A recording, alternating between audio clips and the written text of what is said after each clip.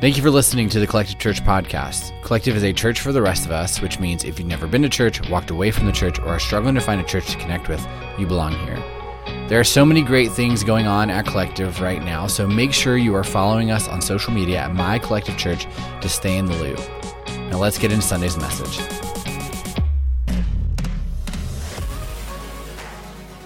Before my wife and I got married, we talked a lot about whether or not we wanted to have kids. And we came to the conclusion that we didn't think we would be good parents, so having kids didn't really make sense to us. Now, this decision wasn't set in stone, but it was a top option on the table for us. And the more time we spent with our friends who had young kids, the more we felt confident in that decision. Because being around, they're weird, okay? So being around small kids helped me realize that I don't know how to interact with them. I don't know how to respond when they say weird things. And just in general, they make me feel uncomfortable. But a little over 5 years into our marriage, Ray woke up one night with just a really intense pain in her side. We're talking 10 out of 10 pain. So we made our way to the hospital, and they found that she had something called an ovarian torsion, and she had to have an emergency surgery. After the surgery, the doctor came and he told us that it was still possible for us to have kids, but our window was much smaller now. We didn't have a lot of years to really wrestle and think about this. And then he told us that because of the trauma of the torsion and the surgery, that it was likely that Ray wouldn't get pregnant for a while, so we had some time to think about it. And so that's what we did. We went home, we prayed about it, we talked to our friends about it. We really wrestled with whether or not we wanted to have kids. And even though we were still a bit hesitant, we decided that we felt like God was kind of opening a door for us so we would start trying. While we weren't sure if we would be good parents, the surgery kind of changed some things for us. Well, 1 month later, Ray was pregnant. We did not have many months to figure this out.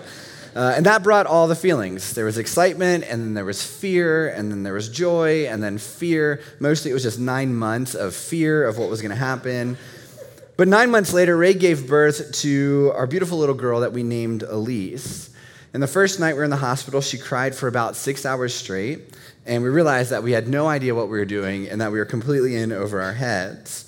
And then a day later, they told us it was time to leave the hospital with this child because apparently 2 days was plenty for us to figure out what we were doing. And so we put Elise in the car seat and got onto the elevator to go home. And I remember looking at Ray like, what the heck is happening right now? Like, we were here 2 days ago. Now we have this thing. And they're like, see ya, you got this. When we know, we don't have this. And that began our parenting journey. Elise cried the whole way home. We were both so overwhelmed and tired and hungry that we stopped at Chick-fil-A and ate chicken while sobbing, and then changed our daughter's diaper in the back of our car. First time we changed it outside the hospital. And then a few years later, we decided, you know what? We should do this again. And so we had another kid named Harper. For the past 8 years, Ray and I have often felt like we have no idea what we are doing. We feel like we're failing at this parenting thing. We've messed up, and we know it time and time again. We've spent time Googling things like, what happens if my kid swallows a nickel? Because she did. We've Googled, can a child get pink eye by using her hands to make her butt talk? It can. Some of you don't have kids yet. This is not going to help you. We've Googled, can kids live if they just eat cheese? And how much money should I save now for my future children's therapy? It's probably the best investment we've made so far in our lives. Because even though we are absolutely trying our best, it's hard. Right? We are not perfect parents. We make mistakes. We have parented out of our own wounds and our own weaknesses. We have fallen short. But while we often feel like we're doing a lot of things less than perfect when it comes to raising our two girls, there's one thing that we are absolutely confident that we are doing right. We have made faith and church a priority since the day they were born. And because of that, even at 8 and 4 years old, we see that they love the church, they love Jesus, they love Collective Kids, and we are already seeing the positive impact of that in their lives. Collective exists so that people can know that there is a God who loves them unconditionally. We exist so that people can hear that endless second chances are real, that grace is real, that it doesn't matter how messed up you are, how far you are from God, how broken you are, that God still loves you and desires to be in a relationship with you. But I think that sometimes when we sit in this room, we forget that that message isn't just for adults. It's for our students and our kids as well. And that's why days like today matter so much at Collective. Like Katie said, today is Next Step Sunday. This is when our fifth graders graduate out of Collective Kids. Some of these kids have been in there since the start of Collective, and they're officially heading into this room next week. This is when they can start serving. This is when they start attending our small group for middle schooler and high schoolers called Youth Collective. This is when next week you'll be sitting in a row with some newly minted sixth graders, and they'll watch you as you worship, learn, and grow, and they will learn from you as you do that. Ultimately, be on your best behavior next week. Don't screw this up for them, okay? It's a big deal. Next Step Sunday is also when our rising kindergartners move into this incredible space called the warehouse for K through third graders. It's when our rising fourth graders move into our fourth and fifth grade room, where just a year ago on Next Step Sunday, we committed to creating a better space for them, where every week they get to read their Bible and sit in a small group with other fourth and fifth grade kids and talk about real stuff, life stuff, faith stuff. In just a few moments, we'll celebrate a child dedication. And all of this is because we want Collective to be a church where kids experience the good news of Jesus, where it's not just about us and our relationships and our faith, but it's about creating space for them to learn and grow in their faith as well. Proverbs 22:6 says, "Direct your children onto the right path, and when they are older, they will not leave it." For more than a decade, public health expert Tyler Vanderweel and his team at Harvard tracked the development of tens of thousands of kids as they transitioned from early childhood into adulthood. And the study focused on social, physical, and mental health trends, as well as healthy and unhealthy behaviors like substance abuse, anxiety and depression, community engagement, and sexual activity. And when Vanderweel and his team started the study, their goal was to figure out what type of schooling was best for kids and what type of education led to healthier adults. And so they compared kids who went to public school, private school, Christian school, and kids that were homeschooled. And they found, when comparing the key health indicators, that there was minimal difference between the long-term well-being of adolescents based on what type of school they attended. Statistically speaking, they found that there was no discernible impact. And really, this 10-year study was a bust. Even Vanderweel said, "We didn't go in having any clear expectations, but we certainly didn't expect to find basically nothing," which is what we found.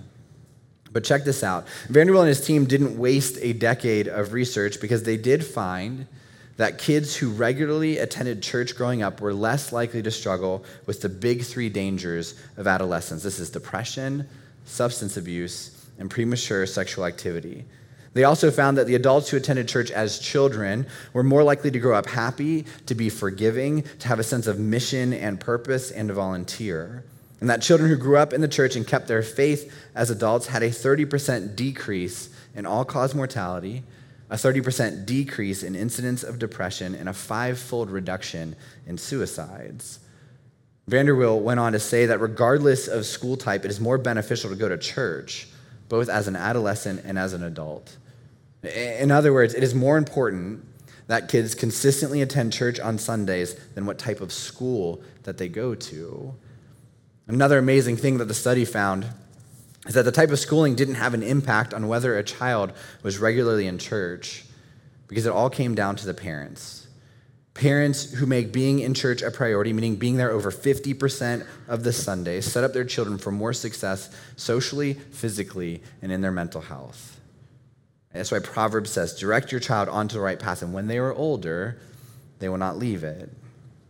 When Ray was pregnant with Elise, I was working at a church a few hours away, and one Sunday morning, we're about to have this kid. One of the staff members actually comes up to us and says, "Man, if I wasn't on staff here, I wouldn't put my kids in this children's ministry."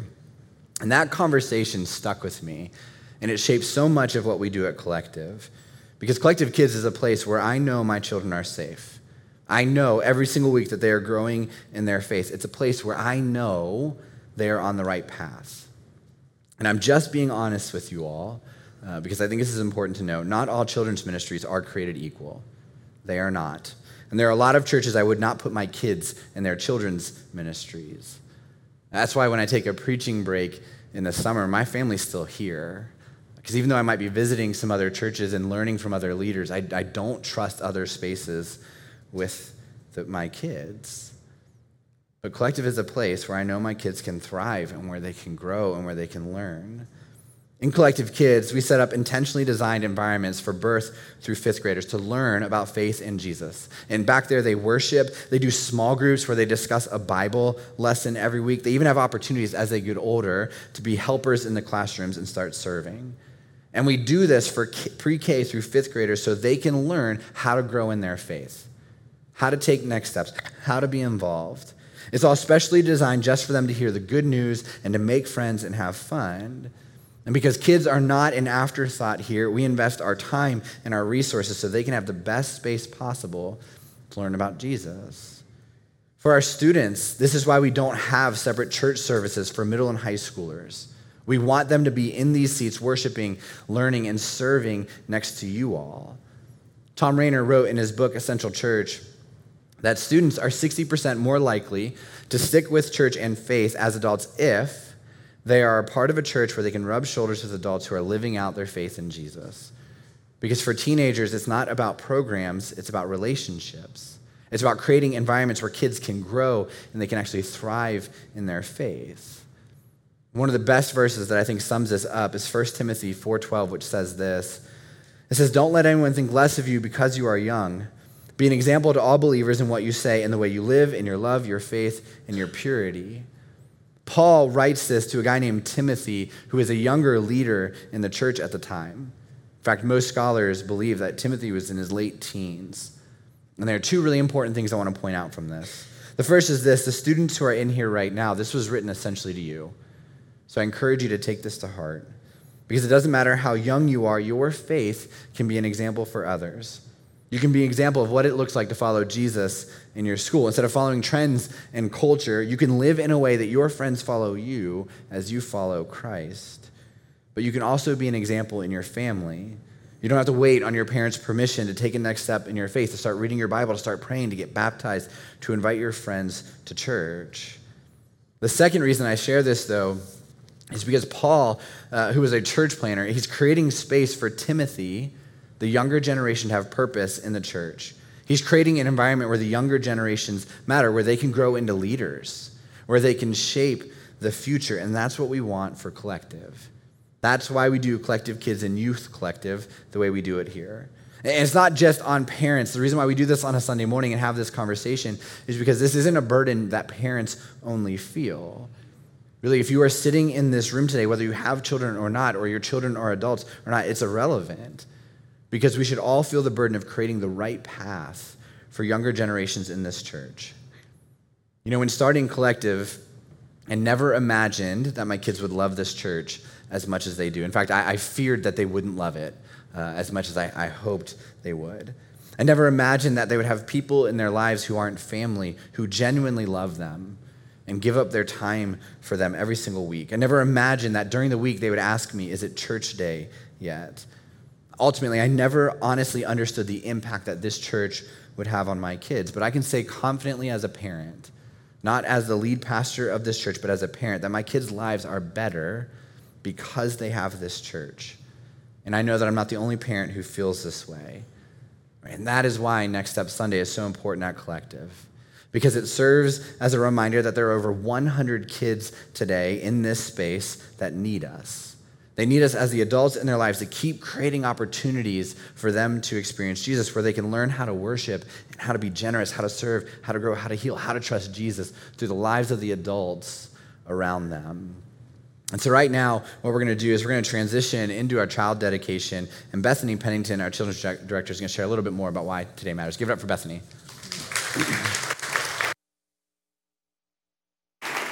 Hey, Collective. As Michael said, my name is Bethany, and I'm the staff director of Collective Kids. And as you've heard and definitely seen from our parking lot setup, there is something different going on today at Collective. This Sunday officially marks the end of the school year in Collective Kids as we invite many of our students to celebrate their final day in their current classroom before moving up to the next, or the final day in Collective Kids altogether before jumping into Youth Collective as brand new middle schoolers. Beyond these grade-specific transitions and milestones, we're also making this day about celebrating all the growth that has happened this past year in the lives of our kids as they've spent time with us on Sundays, getting to know Jesus, asking big questions about God and faith, and wrestling with what it means to follow him. All this and more is Next Steps Sunday. Now, Next Steps are a big part of the culture, the community, and the conversation here at Collective, and so naturally we make it a big part of Collective Kids too. They're identified and celebrated because next steps signify movement and growth that's happening in your faith and in your relationship with Jesus. It's the worship song that you hear that makes you go home and create a playlist around it because you know you need to have more of this good music in your life. It's understanding your need for community, so you join the Collective team and you help us create space for other people to grow in their faith. It's the baptism you see one Sunday morning that pushes you to check the box and set up some time to talk about your own decision to follow Jesus, because that person's story sounded a lot like yours, and you know something has been missing from it. It's the message of hope that you hear every Sunday at Collective, and you long for your kids to one day understand and claim that hope as their own. So you make a commitment as a parent to give your kids the space, the tools, and the guidance they need to get to know Jesus. Which brings me to this moment right now. Today, 9 of our families here at Collective are taking their next step and participating in this year's child dedication for that very reason, to make a commitment and share that commitment with this community because they know a life with Jesus for their kids is worth the work ahead of them as parents.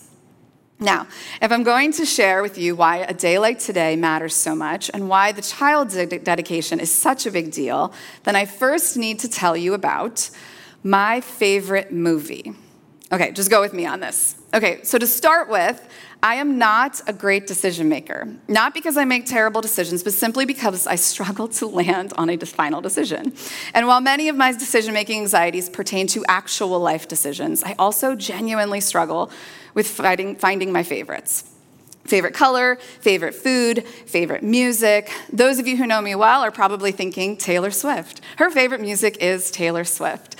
Maybe, but if I'm being completely honest, it might be that I've spent the last 10 years of my life not being able to actually choose something else to listen to. So Taylor it is. Now, despite this exhausting truth about myself, my favorite movie is probably one of the easiest categories that I've been able to decide upon. It is a 2013 movie. So while I'm not too worried about spoiler alerts, because at this point you have had your chance to see it, I'll keep the synopsis brief and I'll refrain from ruining too much of the story. It's called About Time. About Time is a beautiful story of an ordinary guy who learns that he has an extraordinary ability to return to various moments of his life with the plan of perfecting them. The perfect life. How hard could that be? Of course, his ability isn't as easy to figure out as he had hoped. A perfect life isn't as desirable or even as attainable as he had expected because it comes with some pretty big sacrifices. And despite his best efforts to enjoy this extraordinary ability, he draws the following conclusion as the movie comes to a close, and I'm sorry, this is probably the spoiler bit. He says, "The truth is, I now don't travel back at all, not even for a day. I try to live every day as if I've deliberately come back to this one day to enjoy it, as if it was the full final day of my extraordinary, ordinary life." Okay, you will need to watch this movie to fill in some of the gaps, but his closing thought is what has stuck with me all of these years. Instead of going back and fixing moments over and over again, he realized it made more sense and was truly more satisfying if he just did it right the first time, using the time that everyone has to truly make the moments count. Now, this is a movie, and try as we might, we cannot go back in time to relive moments over and over again for enjoyment or in an effort to make things right or perfect. But perhaps all that he learned from using his movie magic ability can transfer into our own day-to-day living. Specifically as we work on growth in our character, growth in our relationships, and growth in our faith and our pursuit to follow God.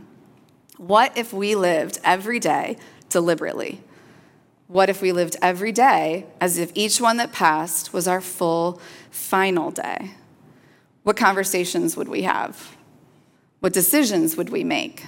What moments would we savor? What heartaches would we finally let go of? What would surface to the top as priorities, and what would suddenly seem so insignificant? What next steps would we finally take in our faith? How would we lead others in their faith? This life does not grant us do-overs, and it doesn't promise us tomorrow. So what we have is right now, and whatever we're willing to do with it. And that is why a day like today, Next Step Sunday, matters so much. But there's more. Something less out of a movie and a little more grounded in reality. In their co-authored book entitled Sticky Faith, Dr. Kara E. Powell and Dr. Chap Clark not only outline their research through the Fuller Youth Institute, known as the College Transition Project, but they share the connections they found between a student's faith trajectory and the involvement of those closest to them in their life. From their research, they determined that 40 to 50% of kids who graduate from a church or youth group will fail to stick with their faith in college. Of that 40 to 50%, 80% intended to stick with their faith, but didn't. They go on to explain that 30 to 60% of those who abandon their faith and the church do return to both in their late 20s. But they remind readers, those young adults have already faced significant forks in the road regarding friendship, marriage, vocation, worldview, and lifestyle, all while their faith has been pushed to the back seat. They will have to live with the consequences of those decisions for the rest of their life. And that one hits a little more closer to home. Today is Next Step Sunday, and as our graduating fifth graders leave today, they won't be returning to Collective Kids as students. Maybe one day as team members, but not as students. Next week, these new sixth graders, they'll be here in this room participating in worship with you, and their world will suddenly become very big. And just like you and me, they will not have do-overs. The 11-year-old you see in the row with you next week will have to face the same challenge that you face on your way home from Collective. What am I going to do right now with what Pastor Michael is teaching me today? What am I going to do to deliberately make today count for something in my faith, in my relationships, and in leadership of others? And in just a few years, or what seem like a few years, those same 11-year-olds will be graduating out of high school, and whether purposefully or not, they will be determining the fate of their faith.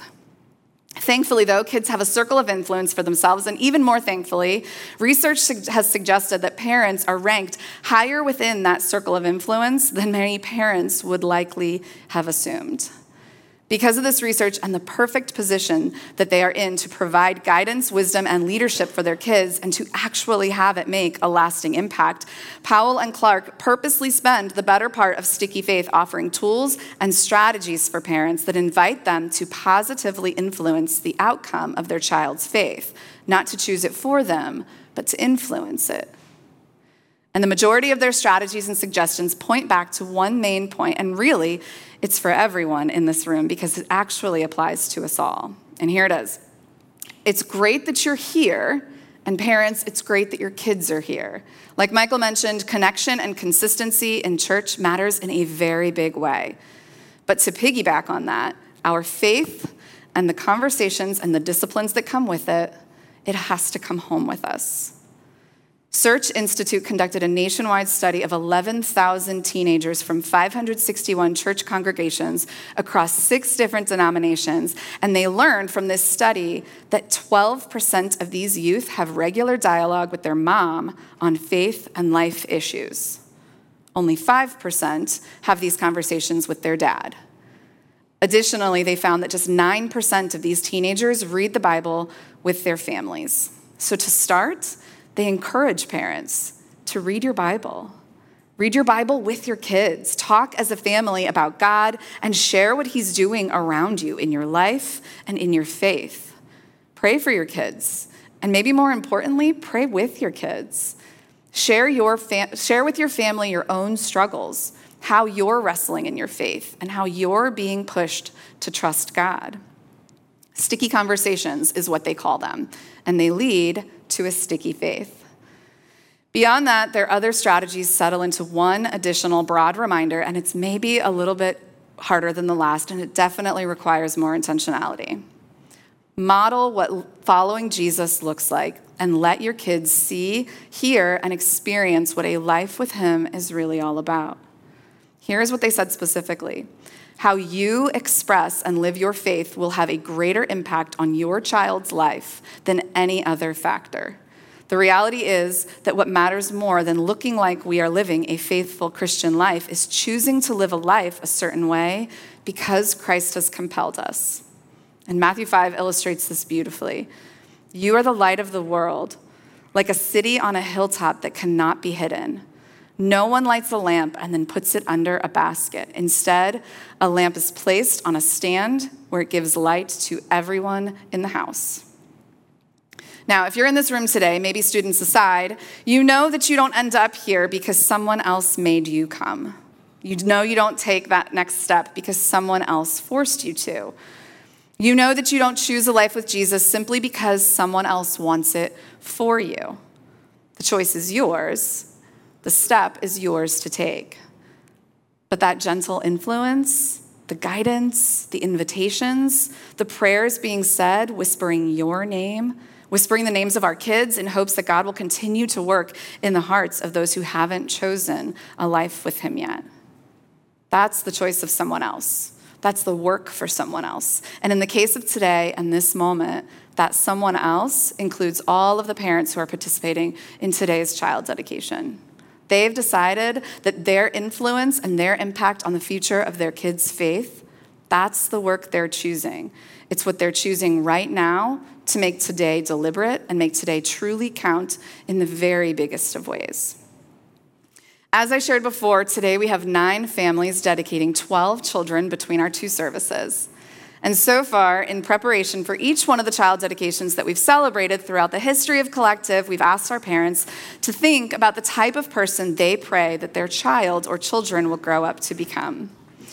You'll see on the screen the words that each family decided upon as they're introduced, but here are just some of the responses that I received. Patient, mindful, wise, sincere, honorable, faithful, bold, confident, steadfast, kind, generous, and courageous. Parents want so much for their kids. And through this next step, these parents are taking that want for more and making it a decision to do more, to do the hard work, to be the brightest light and the most honest and vulnerable influence in their kids' lives, to hopefully study the course of their child's faith trajectory and impact the next steps they one day choose to take. Before sharing their commitments, I'd like to first introduce you to this service's participating parents and the children that they'll be dedicating today. Dylan and Holly Beitzel, dedicating Aubrey. James and Ashley Canary, dedicating Kenley, Tessa, and Claude. Corey and Dana Metz, dedicating Ruby.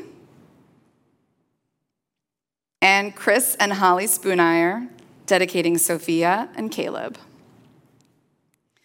For these families, I want to share one final sticky faith finding that the authors determined to be true after they gathered all of their research. They said, by the time your child enters late adolescence, your faith is no longer what sustains them or even holds their interest in God or church. As they mentally move into abstract awareness and begin to reflectively wrestle with their identity, they realize that Christianity is something they need to discover and decide to embrace on their own. But parents, you still have right now. Today, you have chosen to stand in front of your church community to make a series of commitments to be deliberate with today and deliberate with the time you have right now. Here are those commitments. These parents have committed to raising their kids in such a way that creates space for them to get to know Jesus.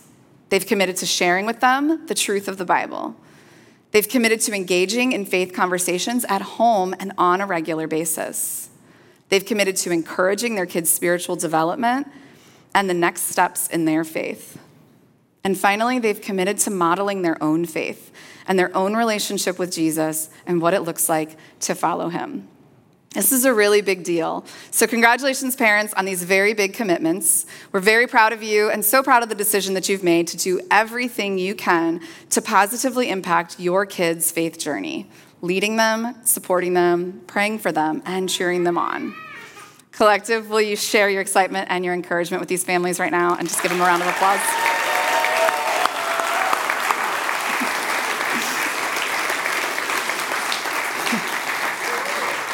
All right, I'm not done just yet, because when it comes to creating space for kids to get to know Jesus and grow in their faith, it actually takes more than just the involvement of parents, the collective staff, and the collective team. It takes you too. The collective community, these parents' community, our kids' community. So here's your part in all of this. Here's what these parents need from you too. They need to know that you will love their kids and show them that Jesus is for their kids. They need to know that they have people to turn to when they face tricky conversations and difficult phases in their kids' lives. They need to know that you will remind them to be here, because Collective is a safe place for their kids to experience grace and truth throughout every age and stage of their life.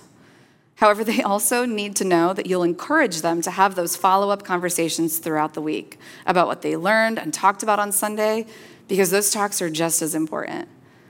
And finally, they need to know that you're praying for them, praying for wisdom as they parent their kids, praying for strength as they lead their kids, and praying for patience as they await their kids' next steps and the decision to follow Jesus one day. Thank you for being a community that these parents can turn to, for being a community where they can find love and support, and a place where they can find a true celebration of next steps. Let's pray. God, we love you, and we're grateful for a day like today when we get to celebrate the work you're doing in the lives of this community. We're honored to be a part of it and to celebrate the commitments that these parents are making today and the steps that they're choosing to take to trust you. God, we thank you for these kids, the people they'll grow up to become, and the steps that they are taking in their faith and will take in their faith along the way. God, we ask for wisdom for these parents as they look to you for guidance and direction, and patience as they allow their kids to take next steps of their own. And finally, God, we pray for this community as a whole, for the encouragement and the support that they offer one another, the challenges to grow that they're presented with, and the celebrations that they share with one another along the way. We pray for each person here and the next steps that they're working through right now. We ask all these things in your name. Amen. Can we give it up one more time for the families?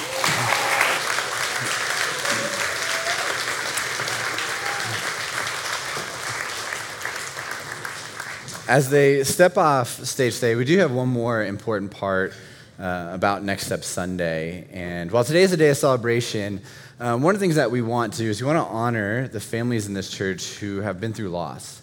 Because there's so much joy and there's so much hope in a day like today, but there are people who go to Collective where today's a hard one. And it's a lot of things that they've been wrestling with or feeling because they don't have the opportunity to be here right now. And so the way that we're going to do that today is that we're going to donate $5,000 to an organization called Foreknown Ministries that supports families who have suffered through miscarriage or stillbirth or child loss. And this is an incredible Christian organization that helps these families through the grieving process, that helps these families find community and really know that they're not alone as they experience that loss, but really helps them see that there's a future and a future hope through Jesus. And we're making that donation on the behalf of those families here who have been through that before. And we just want to say one more thing about that. If you want more information about that or want to get connected to Foreknown Industries, please come find me or Bethany after service today, because we'd love to help you get connected there.